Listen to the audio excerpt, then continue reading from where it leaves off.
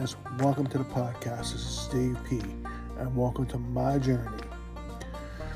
The point of this podcast is to lift people up and encourage them and give them strength. Let them know that they are loved by the Creator of Almighty God. And let them know that they are special in His eyes, the apple of His eyes, in fact.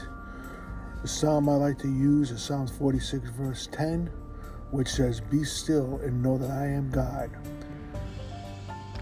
And let the Lord provide in your life that may be given to you."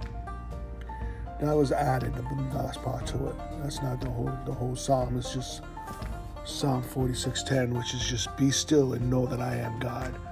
Being still does not mean sitting there doing nothing. It means to encourage, strengthen, and relieve. But most importantly,